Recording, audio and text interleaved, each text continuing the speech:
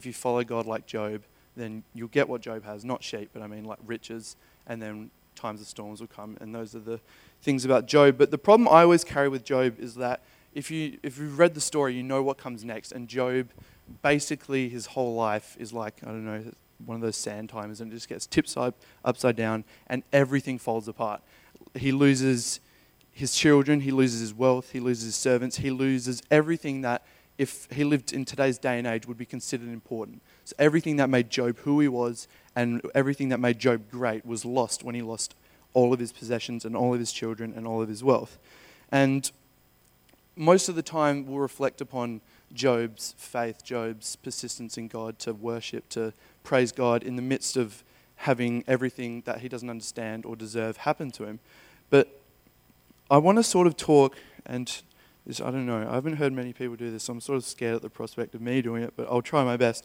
So to understand this, we have to talk a little bit about Satan. And I'm going to ask, before we talk about Satan, not to jump the gun and think of like that red devil tribal warrior that like is fighting God in some like sword battle in heaven. I just want you to sort of come on a journey through the scriptures with me, through Job and a little bit through the Gospels, and see what the scriptures are trying to say. So in Hebrew, Satan means the accuser or adversary, I think. Is that how you say it? Huh? Yeah, sweet. So as we continue reading through Job, we see this picture of the angels meeting with God. We don't know where. It's, I guess, heaven, because that's where you think God is. And they're all meeting around and talking. And then it says Satan came with them. And so Satan comes up to God, and God is like, hey, where have you been? And he says, I've come from roaming the earth and have noticed your servant Job. Then he continues along the line of accusing Job for his motive for worship. So the first point that needs to be made or needs to be presented is the fact that Satan isn't God's opposer or accuser, but is Job's in this situation. Satan isn't opposing God or accusing God's intentions, but is actually accusing what Job's motive for worship is. And the accuser of Job is saying that he simply worships God out of his self-motivation or interest because of what he has. He's drawing a connection between his piety and his prosperity. And your piety is your reason for religion, your religion itself. So Satan is basically going to God and he's saying the only reason that Job worships you is because of everything that he has. If he didn't have everything that he has, there would be no religion or reason to worship you. So the events that follow, the tests, are a very hard thing for me to wrap my mind around. But they are the challenges that it challenges the idea that the fact that prosperity isn't the reason why we follow God. And Job's whole test was to basically say, through the good and the bad, whatever happens, it's because of God, and that's why we follow him. So the question the accuser, Satan, asks is actually very important, and it's very valuable to reflect upon, because if you look at your own life, a lot of sometimes what my regular worship to God is because of everything I have. Like, I can't imagine being in Job's position, losing everything, and then being in the position of being like, no, I was like naked in my mother's womb or something, and like naked I will leave. Like, his crazy response like that. But it is important to ask yourself why we are religious, why we believe in God, and what we have is, of course, a natural selection of how we praise God. Because if you have the worst week of your life, it's the hardest thing to do, to be like, God, you're awesome. Like, God bless you. I don't know if he needs to be blessed, but yeah, you get what I mean. And if we reflect upon that idea, then we'll come to the problem of prosperity, because often throughout Scripture you had these other places, and even the Israelites, what reflected a lot about God's greatness would be possessions, would be wealth, would be prosperity. So if you go to, no, we'll wait for that. But so basically in every sort of religion, and like the Greeks, and a lot of people think Christianity is stupid because it doesn't present a sort of power or goal that all the other religions do. But I remember watching this documentary, and if you've watched John Oliver, I don't know if I should recommend you to watch him, but he's a very smart and intelligent guy and presents some good points. And I was watching this documentary where they were running through these pastors who preach the prosperity gospel, which I won't say what I think about it because it's irrelevant, but I mean, these preachers were up there and they were showing their lifestyles. They had houses that cost over $10 million. They asked their church for planes, which that's pretty odd. Like, I don't know how you sort of you have to be a good preacher to convince your congregation to donate you a plane that costs $65 million. Like, I don't think I could convince you guys to give me I don't think we have $65 million. So, yeah, that would be a hard thing to do.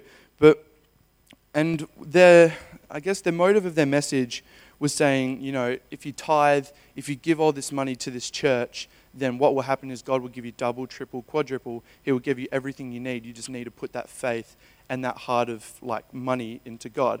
And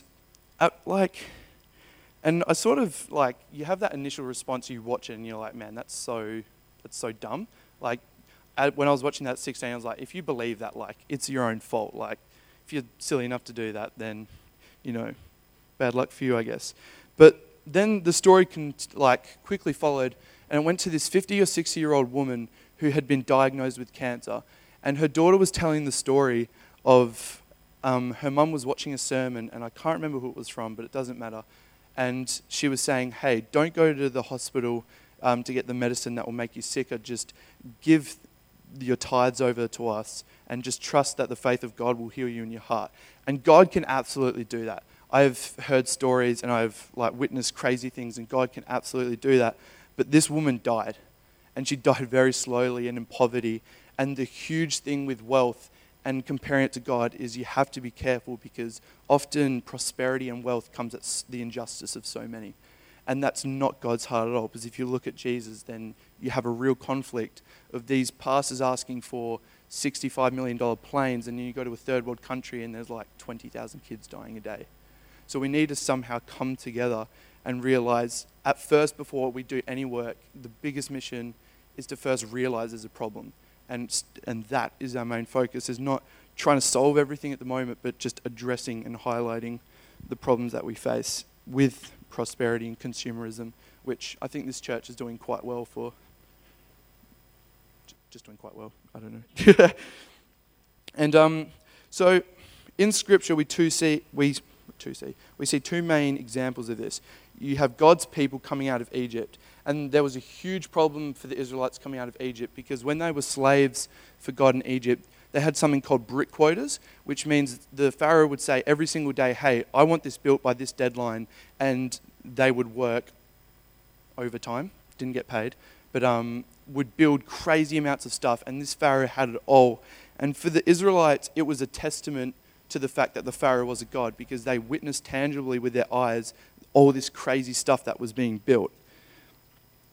And that's the problem that they really struggled with, because when they came out of Egypt and God was like wandering them through the desert, they were sort of like, what now, God? Like, every day we saw miracles being built physically, and now we've come here and we're like seeing nothing. So it was a huge problem for the Israelites, because their idea of God's testament of divinity was the fact of like material wealth, like beautiful things being built. And that's why the implementation of the 10th commandment, do not covet, and the Sabbath was so important for the Israelites' way of life, because the Sabbath was actually a resistance to the culture of more, the desire of more and more, because the Sabbath was basically a day where you just rest. And like, I sort of thought that was cool, you know, just be like, no, Tara, I can't help you do the busy bee because it's the Sabbath, you know, you just like sit. But like, it's actually the coolest thing in the world. I read this book by Walter Brueggemann, and it's basically, he's saying that on this one day a week, every person, every Israelite, every God's people could not work at all. They could not devote any of their mind or their time to getting money or resources to survive. And in Matthew 6:26, Jesus confirms this, and he says, look at the birds of the air. They do not sow or reap or store away in barns, and yet your heavenly Father feeds them. Are you not much more valuable than they? Jesus confirms the Sabbath principle of trusting him over consumerism, because the worry would be that, hey, if we're not working on this day, we're not getting more and more. But the Sabbath not only didn't provide for them, but it provided for so many other people who were called the aliens. So if you didn't have a lot of, like if you had nothing and you were foreign to the country, the Sabbath was actually a principle to also help the people who had nothing. So it was a perfect balance of the rich not becoming rich, but the poor also coming into the fold and having enough to survive. And I can definitely say if you can read that book, do it, because it's changed like so much of my life. But then we come to God's people under the Roman Empire, and Caesar was the modern god at this time, not to the Israelites, but to everyone else in the world. And he had military force, wealth, like beautiful shrines. I watch TV shows; it looks pretty cool, and everything like that gives testament to this God. And the Israelites, the problem for them was they wanted exactly what the Romans had, but them in the power instead. And the problem with that is that's not who God is, and that's what their image of God is: a God who gives power, who gives wealth, who gives everything like that. And as Rene Girard describes it, that would be an act of Satan casting out Satan. And if you go to Mark 3:23 to 26, I don't know if we'll go up there, but I'll read it. It says, "In order to prevent the destruction of his Okay, yeah, I'll read it from here. So Jesus called them over to him and began to speak to them in parables. How can Satan drive out Satan? If a kingdom is divided against itself, that kingdom cannot stand. If a house is divided against itself, that house cannot stand. And if Satan opposes himself and is divided, he cannot stand. His end has come." Now, I've been reading this completely wrong. I will say that. And when I read this, my mind was destroyed. But there's a quote from the book, I See Satan Fall Like Lightning, and it says this: "In order to prevent the destruction of his kingdom, Satan makes out of his disorder himself, at its highest heat, a means of expelling himself." This verse can be translated to disorder expelling disorder. So the crazy thing about Satan, and basically the principle Rene Girard presents, is the fact that what makes Satan the king, the prince of darkness, is the fact that he can use violence to cast out violence, and that's what makes him who he is. See, and if we go around the world today, that sort of scares me, because that's a very, it's a common thing. Like the Paris attacks not long ago, I can't remember how long ago it was now, but I remember reading news articles yes, let's attack back, let's bomb their families, we need to win this. And he goes through how we're accomplishing Satan's kingdom for him, because the means of death to fix death is exactly what Satan wants. It's exactly the world he's trying to create. And the problem then becomes with us, it's on a much smaller scale as well. It's if someone's gossiping about you, do you go gossip about someone else? That's a means of evil creating evil. It doesn't fix anything. But the goal is to reign in the kingdom of God, in the acts of Jesus gives us, which are incredibly hard to do. And that stops the cycle of maliciousness. That stops the hatred. That stops Satan dividing on himself. And eventually, the last verse comes, if we can put verse 26 of that up again.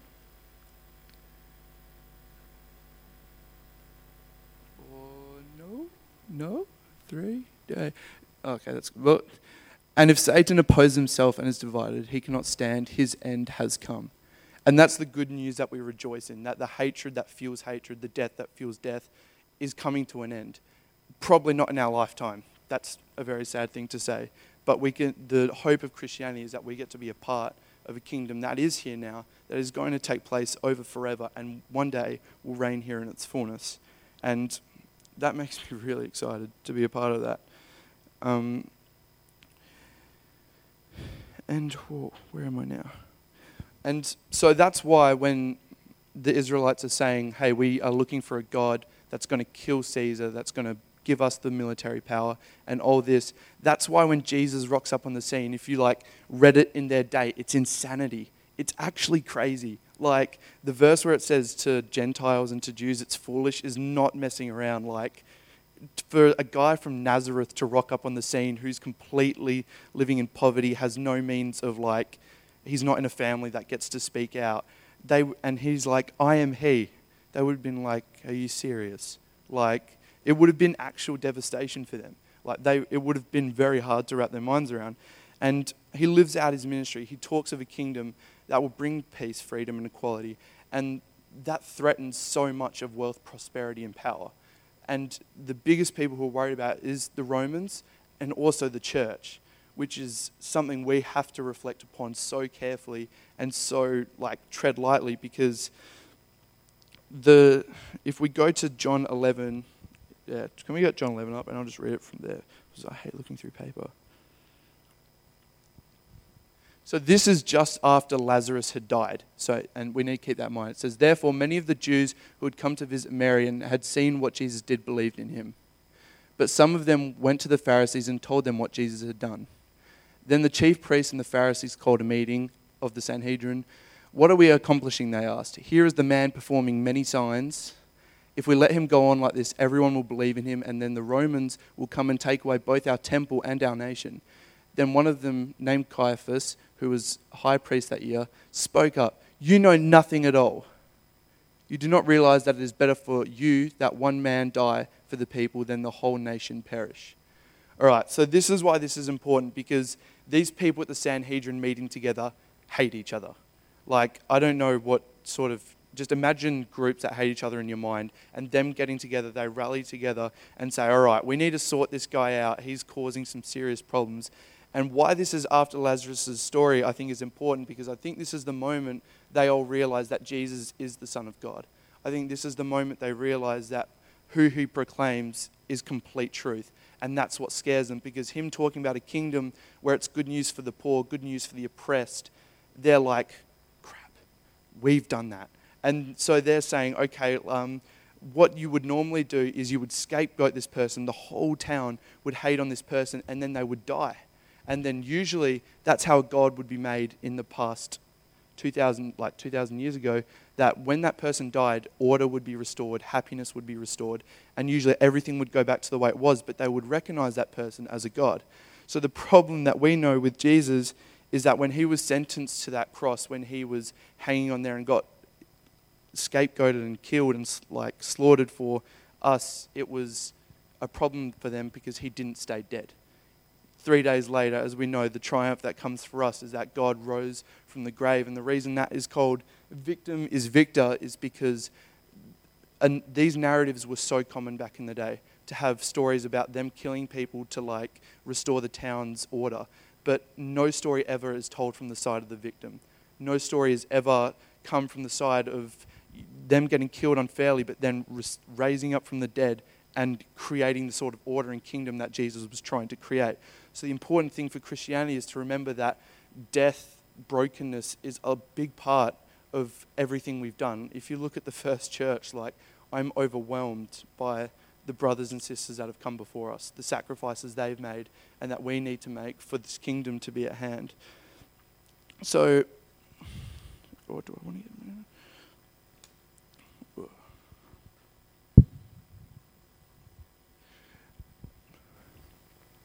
So now the challenge that we're faced with, and that's considered foolish to all those who don't understand it, is the fact that our piety, our religion, is associated with a man who really seemingly died without any control. It seems, but if you look at it, it's in complete control. But our God, our King, isn't one with a crown of jewels and gold, but a crown of thorns on his head. He didn't sit upon a throne with a great voice speaking to all the nations, but was hung upon a cross and died as a man dies.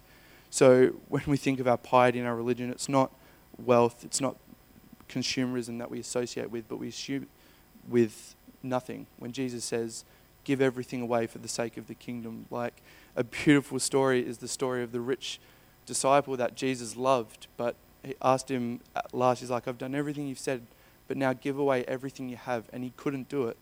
And I think, just walk over that story sometimes, because if some poor guy was standing outside that was probably is not from the same country as us saying, give everything you have away, follow me, I'd be like, you're a whack job, mate. What are you talking about? So the problem is, would you recognize Jesus if he was just standing in the street proclaiming this sort of news? And it's important to us because, in all seriousness, it worries me that if Jesus wasn't there in a flowing whiteness of silk, I wouldn't recognize who he was, because he's proclaiming something that I'd be like, you are insane. Please lock you up. But in truthfulness, it's only insane because we're in the position that we need to worry about, because I have stuff to lose. I have a house that I live in that people don't have. I have possessions that people don't have. And for some reason, when my phone broke, I got really angry for some reason. And I don't even know why. It's just a phone, like something that doesn't matter, but like it just showed me in that moment how much that stuff seems to have a hold of us. So I want us to come in a moment where we sort of reflect upon the nature of God, a God that wasn't a king like by the standards of this world, but of a kingdom that we have not yet seen. We get to experience and will come one day in its fullness, but for now, we need to reflect and come together so much because we can only do this together. We can only encourage each other to be the people that we know we can be. We can be the people that love our enemies, but we have to do that together because it costs a lot of strength, it costs a lot of energy, and we have the aid of the Spirit to help us, of course, but the biggest part of Christianity is its unity.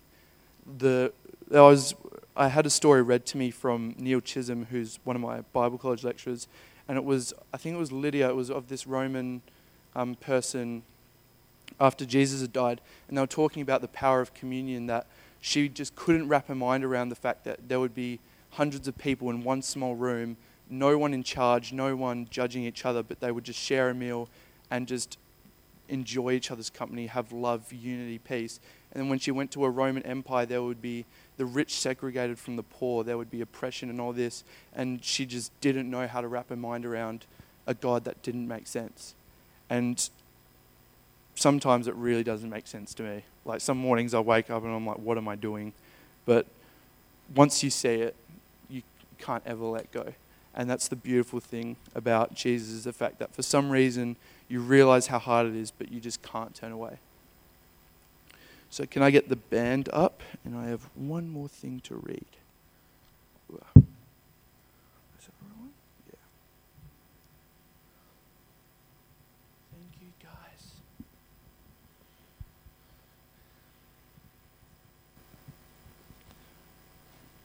Alrighty, I'll start reading. If you could play keys, Katie, that would probably help me sound better. John 6, the start of it. Sometime after this, Jesus crossed to the far shore of the Sea of Galilee, that is the Sea of Tiberias, I think, and a great crowd of people followed him because they saw miraculous signs he had performed on the sick. Then Jesus went on a mountainside and sat down with his disciples. The Jewish Passover feast was near. When Jesus looked up and saw a great crowd coming toward him, he said to Philip, where shall we buy bread for these people to eat? He asked this only to test him, for he had already had in mind what he was going to do. Philip answered him, 8 months' wages would not buy enough bread for each one to have a bite. Another of his disciples, Andrew, Simon Peter's brother, spoke up, here is a boy with 5 small barley loaves and 2 small fish, but how far will they go among so many? Jesus said, have the people sit down. There was plenty of grass in that place, and the men sat down, about 5,000 of them. Jesus then took the loaves, gave thanks, and distributed to those who were seated as much as they wanted. He did the same with the fish. When they all had enough to eat, he said to his disciples, gather the pieces that are left over, let nothing be wasted. So they gathered them and filled 12 baskets with the pieces of the 5 barley loaves left over by those who had eaten. After the people saw the miraculous sign that Jesus did, they began to say, surely this is the prophet who is to come into the world. Jesus, knowing that they intended to come and make him king by force, withdrew again to a mountain by himself. Now this story has always made me wonder how everyone got food. And I sort of read something, and I have hope that it's the right idea because it sounds like something Jesus would do. That when they're talking about, how are we going to feed all these people, it would be a natural inclination even for us to be like, how are we going to get food for everyone? But like, we don't have enough money. Like, there's no way we can feed everyone. But Jesus, in his mind, already knew what he was going to do. There was this small boy who had 5 loaves of bread and 2 small fish, which is way too much for one boy to eat. So I think what happened and why they tried to make Jesus king was because everyone in the place that had too much noticed that there was people with nothing. And I think in that moment, something clicked in their mind, and they didn't just see that, but they wanted to give. They wanted everyone to come apart and eat together. And when this happened, they realized that this King Jesus, could bring order and peace in everything that they believed God could do. So I think if we hold true to that story, we have hope in a world that we don't always have to get a very good job to give money away, but we all just need to give what we don't like. We have to give so we all have something. We can't live in a world where I have more than you and you have more than me, because that means someone is without. And sometimes we have the response of, it's not my responsibility. Like, I got born here, I didn't really have a choice. And you didn't, but we have to care about the people in the third nations. And I love missions projects, and I often wonder how I would go, but this world is going to be transformed by the kingdom that is coming, that is here right now. And we need to band together and realize it's going to be harder than what we think in our minds is possible, but that's exactly why we have the Spirit of God, to do things that we once thought were impossible, but now are completely possible through the power of Christ and the mission of the cross. So if we could all stand and the band starts to play at the cross, and if we could close our eyes, I'll just pray, and then we can, I don't know, Tara will probably say something to take over, but I don't know. Yeah, Jesus, we just thank you so much for who you are. We thank you that even though you were God and that you were mighty, that you came down as a man who seemed like a peasant to many, but was the mightiest of kings. And we thank you so much, God, that you surrendered your life upon that cross, that we may experience your kingdom, that we may be a part of unity with you. We pray that the catchphrase, Jesus loves us, would be our embrace, that our brothers and sisters, no matter where they're from, no matter what they look like, we will love just as much as we love ourselves, God. We pray that we'll be transformed daily by what you did on the cross and by your Spirit, and that your kingdom will become the most important things in our lives. We pray, God, that you'd teach us continually and you'd help us follow you in your ways.